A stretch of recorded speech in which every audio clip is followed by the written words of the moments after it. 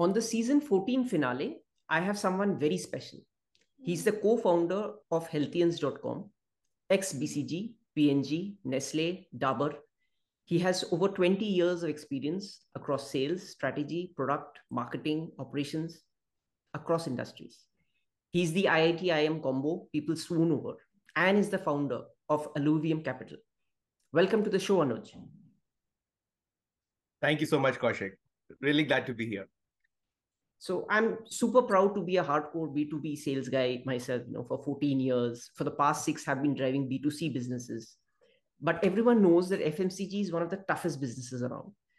You started your career with P&G, where you got them from, I think, a number 24 position to a number 1 in less than a year. So how did you make that happen? Okay, so I didn't get P&G to become number 1 from number 24. I got the state Haryana, which was number 24, 27 in the country to number 1 in the country. When I got into FMCG sales, what I noticed was that there are 200 salespeople I'm managing across the state who are every day going to visit between 30 to 40 shops. And what I found was that all the methods that FMCG companies had, most of them, not all of them, were designed for monitoring. Okay. Which was as a fundamental, was a given that is going to fail because simply cannot monitor. Okay. You can do some sampling, you can do that, you can do visits with them to the shops and check. So I put myself in their shoes as a salesperson who has to do 40 boring repetitive calls every day in the heat, walking out in the summers, travel from point to point. My motivation level would be 0, to do that. And if I can cut corners, I will cut corners, and probably it would be the right thing to do. So expecting another human being to behave in a way which is like being a Superman while paying him a salary of a distributor salesperson, it was very unrealistic. I started to think that what will it take to excite this guy so much that without being there, without anybody else being there, on everyday basis, when he walks to that shop, he's excited to do that.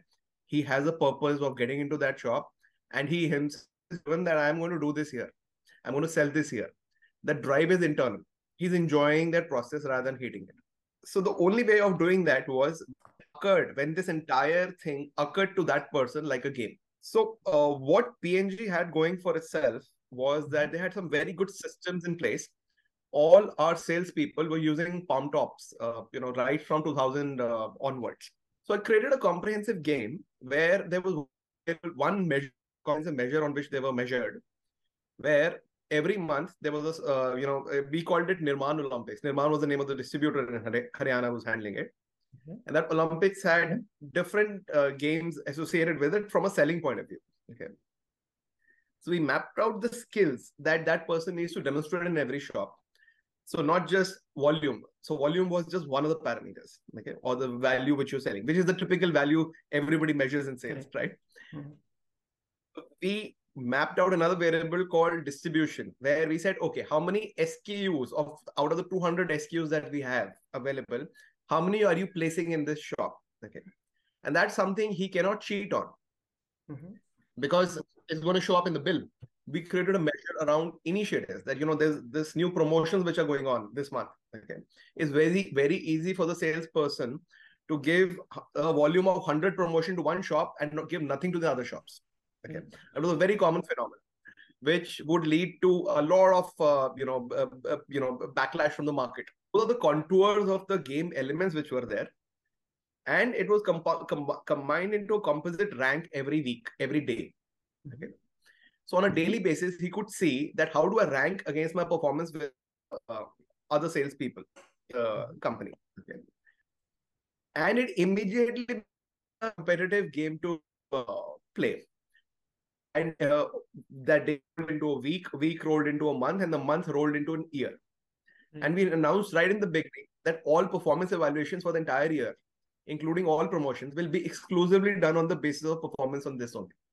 My opinion doesn't matter. Right. And we created a Nirman Olympics event every 3 months, every quarter. They would come together. They would actually have fun on a 2-3 day offsite in a 5-star hotel. And they would have fun together. Those people will be facilitated who were in the top. There will be training sessions for the bottom 25, which will also kind of a signal to them, listen, you are in the bottom 25 and you need to shape up. Correct. Right. So long answer to the short question. So, but we did a lot of things around that, which it changed the culture of the organization. So I actually stopped needing to go to, I had zero work left. It was running on its own. Right. Right. Excellent. Generally, sales is always only around numbers, right? So was it, because it's an excellent concept to have a whole rounded kind of an approach. So would you have some kind of algorithm or something by which you would have actually devised that this particular field has so much weightage? So first of all, I don't believe that sales is a numbers game. Okay. I think that's a fallacy or a myth that has been promoted too long in this entire domain. True. Okay.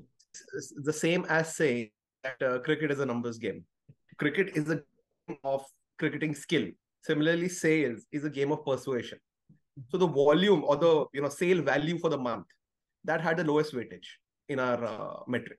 After this very interesting journey, you actually moved to a brand manager role. And following that, you moved even to consulting, including BCG, of course. And so how was the experience in sales versus consulting when it came? Because sales is more like you're always there, and consulting would be more like you're giving advice or suggestions, but it depends finally on the client whether he really wants to listen to you, which probably boils back to your persuasion point. But yeah, please. Yes. So you said it. So it's like from a skill point of view, you are just using the same skill, which is getting the other to believe what you believe, which how you define persuasion. And that job is just that when you are managing a sales team or when you're managing a business where you are responsible for the sales numbers or accountability, you are, you're also responsible, 100% responsible for delivery. Okay. You own the number whether it comes or not. In consulting, especially in large firms like, or I wouldn't say large, but in strategy consulting firms like BCG, McKinsey, or Bain, it's a strange equation because if the results don't come, you are responsible. If the results come, the client did a great job. Okay. So it's in that sense, you don't get the high that you get when you are running your own sales team. In consulting, for me, I changed my success measure from producing that result to being able to give something which everybody's aligned on. If everybody believes is going to work. Whether it works or not is up to them after that, how well they execute it. And when they would go into execution, there'll be 10 which will show up, which you haven't thought through when you were designing the solution. So I love that you really switched industries, transversed across things. But of course, then after all of this, you moved into the startup space, where you created one of the first D2C brands, I think way back in 2014. And what was very interesting to me was that you managed to sell off everything in just 15 days from launch. So what was the secret to this? Right. So this brand was Zovi.com. I was handling the women's fashion business for them, heading the women's fashion business. Zovi men's fashion was doing extremely well. There, the proposition of low-cost clothing had worked. And, so you get a shirt for 500, 600 rupees and people were happily buying. When they tried the same proposition for women's Western wear, it bombed, completely bombed. Okay. They were left with inventories take 6 months to sell. So typically when they would introduce a new product, let's say you launched 100 designs, 30 designs would be, something which would sell off in, a month or two. But 70% of the stock would be which you'll heavily discount over the next 6 months and somehow get that inventory out. Yeah. So that's when, I was brought into the scene because they had tried many things and the things hadn't worked. And this was literally their last ditch effort to see if something can be done about it. And so when I walked in, the first thing I told the team, and very genuinely so, that, listen, I don't want to know anything from you. First thing I want to do is to go across and meet our top customers so that I have an unbiased opinion about what they really think about Zovi. And when I asked that question, we were sitting in the management committee with the entire CXO team there. There was stunned silence. So I was like, why are you all silent? because ultimately it came out that in the last 4 years, nobody had ever spoken to a customer other than for handling their complaints. So the internal opinion on what Zoe women's fashion was all about was extremely negative. It was that, we are nowhere, we are not going to get anywhere, we're going to shut down this business. Okay. But when I went and met those top 15, 20 customers, in fact, I probably met 30 or 40 of them in Delhi NCR. I went to their homes, I sat down with them, I got them to open up their wardrobes and show me their clothes, what they like, what they don't like. I realized that they loved Zoe. They really loved the clothes. Okay. And they loved the fast fashion, they loved the price points. And there was this segment which was loving what we had to offer, despite us believing that what we had to offer was crap. And I came back and I pulled out all the historical data, the last 3-4 years, 2-3 years data that we had at Zoe, which was millions of rows. Used a big data tool to analyze that data into clusters and into segments. Okay. And I discovered 14 different customer segments. And this one segment which I had met, which was the top customers, was a large enough segment which wanted that Western wear variety which no other brand was giving them. Plus, amongst these 14, when I mapped them, it was a whole new world which opened up for us. That, do not look at your market as one market. It wasn't one market. One ICP is a myth. Is the biggest myth promoted across. And you probably have heard that across your careers. ICP, focus on your ICP again and again, right? Absolutely. So micro segments work. Micro segments is the way marketing is all about. Okay. But none of us have ever been taught on how to find and create micro segments. The biggest mistake we make in segmentation is to start with psychographics, firmographics, demographics. Okay. Those are the clothes that you put on that segment, which happens as a later question. The segmentation itself is need-based. What does this market need? How is their need different from another segment's need altogether? So first thing we said, which I still find most D2C brands in the country not doing, is that what is the benefit of us being in direct touch with the customer if we are not leveraging and talking to customers in the entire running of the process? If you know a bit about the fashion cycle, typically the designer or the design team will come out with concept for fashion this year based on some trends. They'll come up with designs. Those designs at best will go through scrutiny within the team, or if they have a distribution model where they have retailers, they'll call in a few retailers to come in and tell, okay, these are the designs, this is the range for this summers, tell me which you like, how much will you buy? And based on that volume, they will club it together and decide how much to launch. And then they will directly launch it in the market. After that, they will all watch it like a tamasha happening out there, where they say, oh, my design sold off 100%. Another will say, oh shit, my design only sold 50%. Okay. They have no say after the product has been launched. And that's the first time the customer is seeing that collection. So then this is the typical behavior of an offline world, where you're not in touch with the direct customer, you have no leverage. But now I'm directly connected to my customer. I have that ability. Okay. How am I using that? So we did 2 interesting experiments there. First of all, there were many people in the internal team who believed that their design sense was better than everybody else's. Okay. And they would constantly tell us and the designers that you guys don't know what you're making. We know what should be made. So I got 200 of the past designs put together, pulled them out, removed the price tags from them, got these 6 people to sit in the room and ask them, okay, we have 250, I think 50 of those products in front of them. I said, okay, now tell me which ones were the bestsellers and which ones were not. Okay.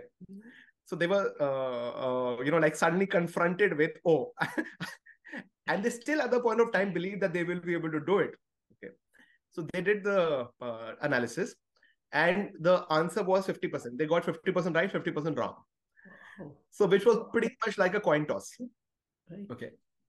So I told them, your opinion doesn't matter. Okay. And they agreed. Because without that, there was no way we would have been moved away from I know better. So it was a very humbling experience for everybody that I don't know what's going to sell. It's the collective crowd intelligence which knows. And I created a program called the Lead Buyer Program. Okay. Where we said, our designers will design, we will do photo shoots on a mannequin or on a lower cost model for that matter. And we will put up all those designed garments on a website called Be the Buyer program, where we will invite these 100 customers that we have, okay, whom we have engaged with on phone and told them, since you are a privileged customer for us, would help us in choose the voting on the designs that we have, that what should we make and what should we not make. Okay. The customers loved it. They were like, wow, this is the first brand who wants me to participate, values my, that I have a strong design taste. So this was pretty much like the Tom Sawyer principle. We didn't pay them a single rupee, nothing, no incentive whatsoever. Every week, 2 weeks, they would come and vote on the designs that we had on Be the Buyer program. And to our surprise, we were able to reject 90% of the designs out there itself. Wow. At the design stage. Okay. This is the 90% of the inventory which would have sat with us for 6 months, 1 year without selling had we actually manufactured that. So this had multiple effects. For one, when we remove that 90% which doesn't look nice and you only keep that 10% which looks really nice, the experience of the website transformed. When people would come to the website, they would want to buy every single thing. It was like, wow, where did this store come from? Okay. Makes sense. So we went from 40% discount to 0 discount. My messaging changed on the item for only 5 items left, only 10 items left. Okay. My internal team at Zoe, with the Bangalore team or other teams, started complaining that, I am not able to buy this, sells out before I'm able to buy it for my. Okay. And our rate of sale went up 6x, 7x. It went up. Okay. We went from minus 40% EBITDA to a plus 40% EBITDA. Of course, you went on to co-found healthians.com also after that. And what was of even more interest for me was that you designed a new inside sales model, which I think increased sales 500x in 6 months.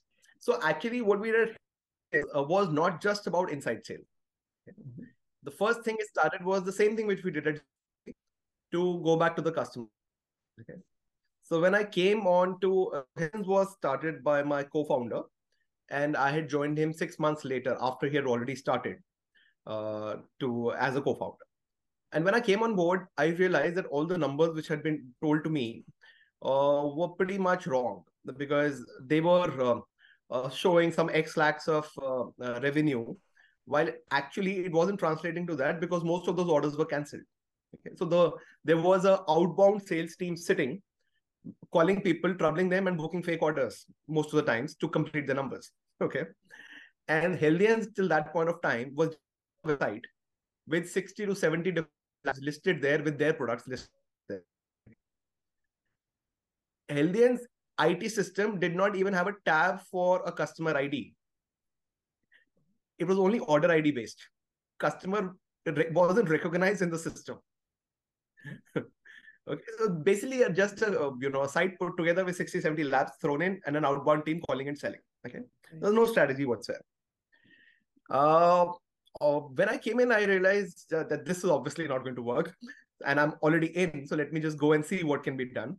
So I took the first 2 weeks to go around and meet all the stakeholders, especially the customers. So I sat on the back of the phlebotomist, who's the one who collects the blood samples. Okay.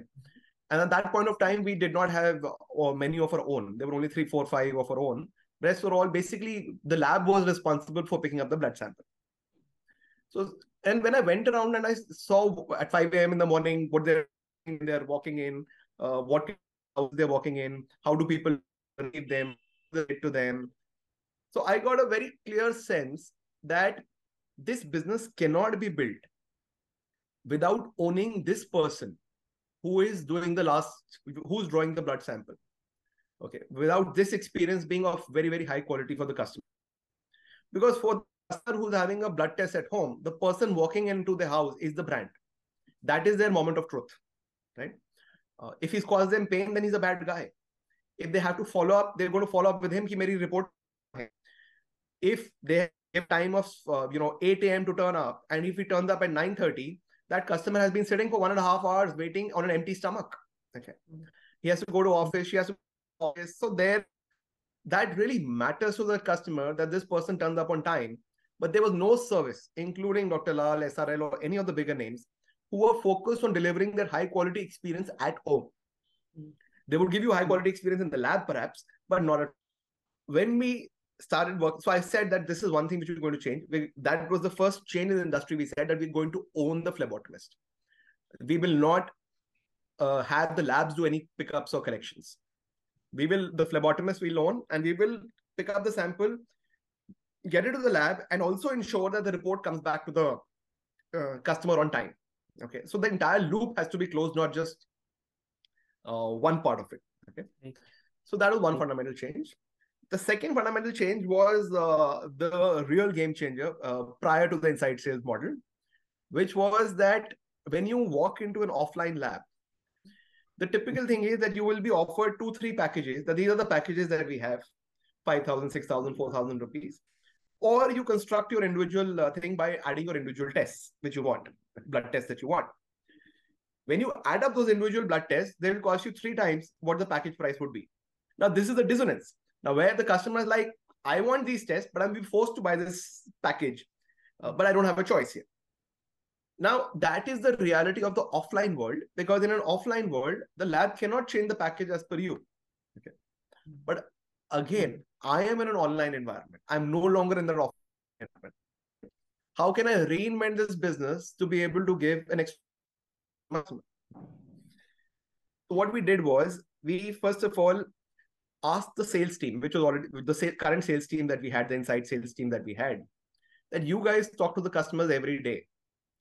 Tell us, what do they ask for actually? Okay. And when we asked the sales team, they very clearly told us that this is what the customer asked for, and this is what we sell to them. Okay. So the ask of the customers was very clear, and we mapped it out. We got some 50-60 packages from there, that these are what the customers really asked for. Then we went out to doctors. He said, okay, what are the packages that you want that the labs don't have? And then they detailed out across diseases and conditions that what are the packages that they really want, we don't have. Then we went to the labs again, that why do you offer the packages that you offer? Okay. We mapped those packages, which are your most popular packages. We mapped them, and we realized that offering a lot of packages because it led to better machine efficiency for them. And when we did that comprehensive analysis, and we said, okay, we cannot go back and negotiate with 10 lab partners that we have 300 packages or 300, 400 different, right? It'll be a nightmare of calculations. Okay. And one change which I wanted to do was that I want to put all under Healthians brand instead of offering 5 labs.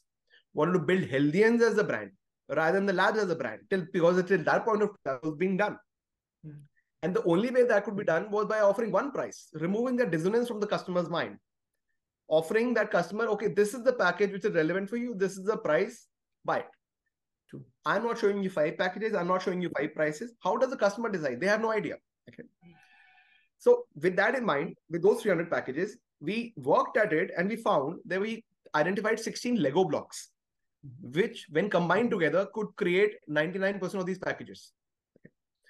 Those 16 Lego blocks which we took out, those are the ones which we took for negotiation to the labs. Okay. There was a whole new method of negotiating with the labs to teach them how to do financial planning such that they make more money while charging less. We were able, with those negotiations, those 16 blocks, we were able to bring our gross margin up from 25 to 30% while cutting our prices by 30%. And when we launched these new packages based on that, we created a custom package creation engine that whatever the customer asked for, we will create a package for you in that moment when you're calling us, and we'll give you the package price. So the best price in the market for what you actually need.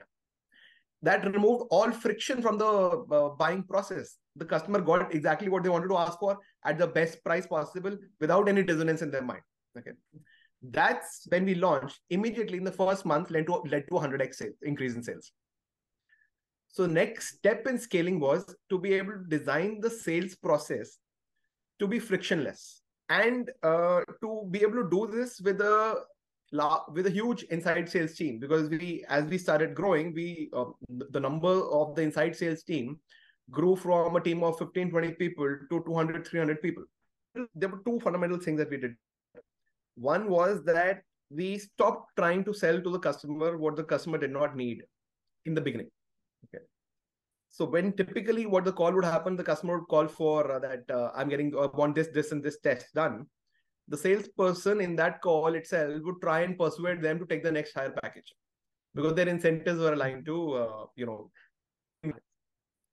that used to be a counterproductive practice. The most common thing which you would find across sales. Right?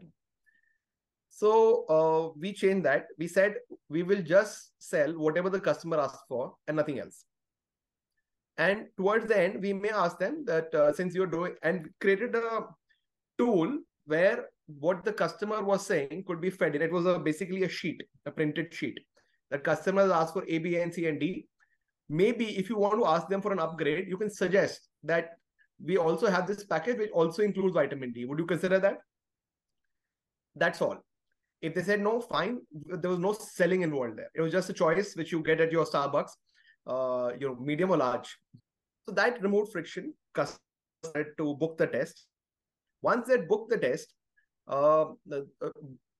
at some point of time, they would get another call that, hey, are you ready for this test? You have this test tomorrow. You need to be empty stomach.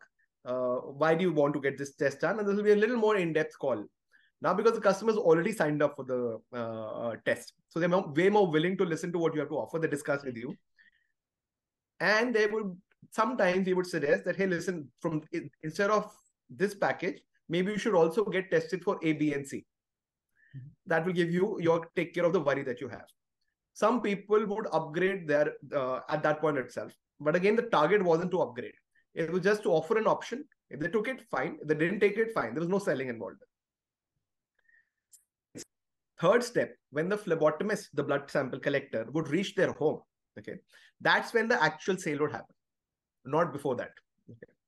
Because then the phlebotomist is sitting in their home. You've already removed most of the hassles of saying no. All the reasons why you would, because you're now sitting in their home, you are now going to puncture them with a needle and draw their blood out. And nobody wants the blood to be drawn out multiple times. So at that point of time, the phlebotomist will show them a sheet. Now that sheet was critical the way it was designed. That you have chosen this. The next one is this. This will include this, and this will also answer those parameters for you. Okay. Another 30% people would upgrade there and then, who would like, you're sitting here, just do it. Correct. Okay. The fourth upgrade which would happen there is that I'm here in your home. Do you want any other family member to be tested? Okay. So that revenue started at X. By the time this would finish the entire cycle, we would already be 2X. Okay. And in this, we didn't spend any money to acquire the customer. This additional X which came in was free. Okay. Right. That was a game changer. And this new money that we generated, okay, it was spiraled back into the business in terms of spends to acquire new customers, as well as to increase phlebotomists wherever the density of phlebotomists, where the capacity utilization of the phlebotomists in micro areas was increasing. So it was again a carefully designed thing. How do you keep demand and supply, the capacity to be able to service that to grow in tandem? Okay, so that spiral was a completely different metric from what is used out there in the industry. Okay. So this chain of this entire thing of 2-3 spirals feeding into each other is what led to the exponential growth. So, of course, our interaction started when you were the admin of the SnubCube WhatsApp community. So first, I wanted to understand what came around that, why the name SnubCube? So, SnubCube is an interesting name for 2 reasons. One is that it's a geometrical shape. It's a mathematical shape which has multiple sides to it, and it is one of the most stable structures we can theoretically invent, as well as the 1 or 2 instances of nature of that structure. So it has multiple dimensions and sides to it, but it all falls together in a stable meaning. So that kind of represents, when we look at sales or when we look at this, we look at it from multiple dimensions, which most people are not used to looking at. One, it represents that. Second, every alphabet has a meaning. So SN in snub is segmented needs, the first thing which we talked about. Okay. And UB is unbundling, rebundling, which is the product when we unbundle the product and put it together back into that. Okay. And similarly, the Cube stands for CEO, selling to the CXO level and a user level with buyer engineering. Okay. Wow. That's what SnapCube is. So continuing on the SnapCube journey, I think you've been on it for about nearly a decade now. And I believe you even did a workshop just a couple of weeks back, which had phenomenal success. Some of the stats of your workshop itself that I had read was that 25% of your business participants grew their business around 10x in just 6 months. And virtually everyone doubled their sales. You had great stats from your last workshop also. So what's the secret behind all of this? What happens? So it's actually a combination of what we've been discussing so far. Okay. Is that I truly believe that growing sales or growing exponentially is not rocket science. It's actually very straightforward. It's just that we all live in myths. We all live in our beliefs, which have been shaped and honed over pieces on how to conduct, to run a business. What you've learned from others, or what are the best practices, the most commonly used consulting term. True. I find that best practices are usually the worst. Okay. I find that the most commonly accepted beliefs about sales are usually completely wrong. Okay. And that is what I would challenge in the workshop in a structured way, that start thinking for yourself. Copying somebody's framework is not going to work for you. Like, no matter how good that framework is, your situation, your are different, the kind of product you're selling is different, your operations are different. There's so many variables. The business model is, there's so many choices in every step of that, how you're constructing that business. So that the framework that you build for yourself has to be unique, while the principles will be common. Like, we talk about attention. Don't waste the customer's attention. Remove friction from the buying process that the customer can buy. Now, when you apply that to a B2C context, it will be different from how when you apply that to a B2B context, where there'll be a complex decision-making process at the end before that happens. So when people start questioning at that fundamental level and start redesigning their business and start implementing those changes, is when they start to see that it did not take much. Okay. What we forget in this entire process of selling is that it's not about selling to the customer that the customer doesn't want. Okay. Or this chase part of sales, that I have to chase and get the number, I have to chase and get it done. That's completely false. Have you ever been able to sell consistently to a customer who bought something that they did not want to buy? Mm-hmm. True. Maybe people sale in a B2C scenario, but again and again, you can't do that, right? Customers know what they want and customers want to buy. This entire market is working because customers want to buy. Okay. True. So that's the only switch that we do. It is natural to sell. Sales is not manipulation. Sales is not about somehow making it, somehow faking it, or somehow manipulating people into getting to buy. Mm-hmm. When you switch and think from the customer's end, it just becomes a natural process. Sales is just a formality in the end. Mm-hmm. Fantastic. So thank you so much, Anuj. This was a really, really interesting chat. I'm sure many of them would have got a lot of takeaways from this. I surely did. And I love the basic concepts of power of persuasion, voice of customer, and pretty much redefine what sales means to most people. So being a passionate salesperson myself, we've had quite a few discussions earlier as well. So this is something very, very scintillating and interesting. So thanks once again, Anuj, for having taken the time out for joining us. Thank you so much, Kaushik. And really thank you for this opportunity to come on your show and be a part of this. Thank you. Thanks.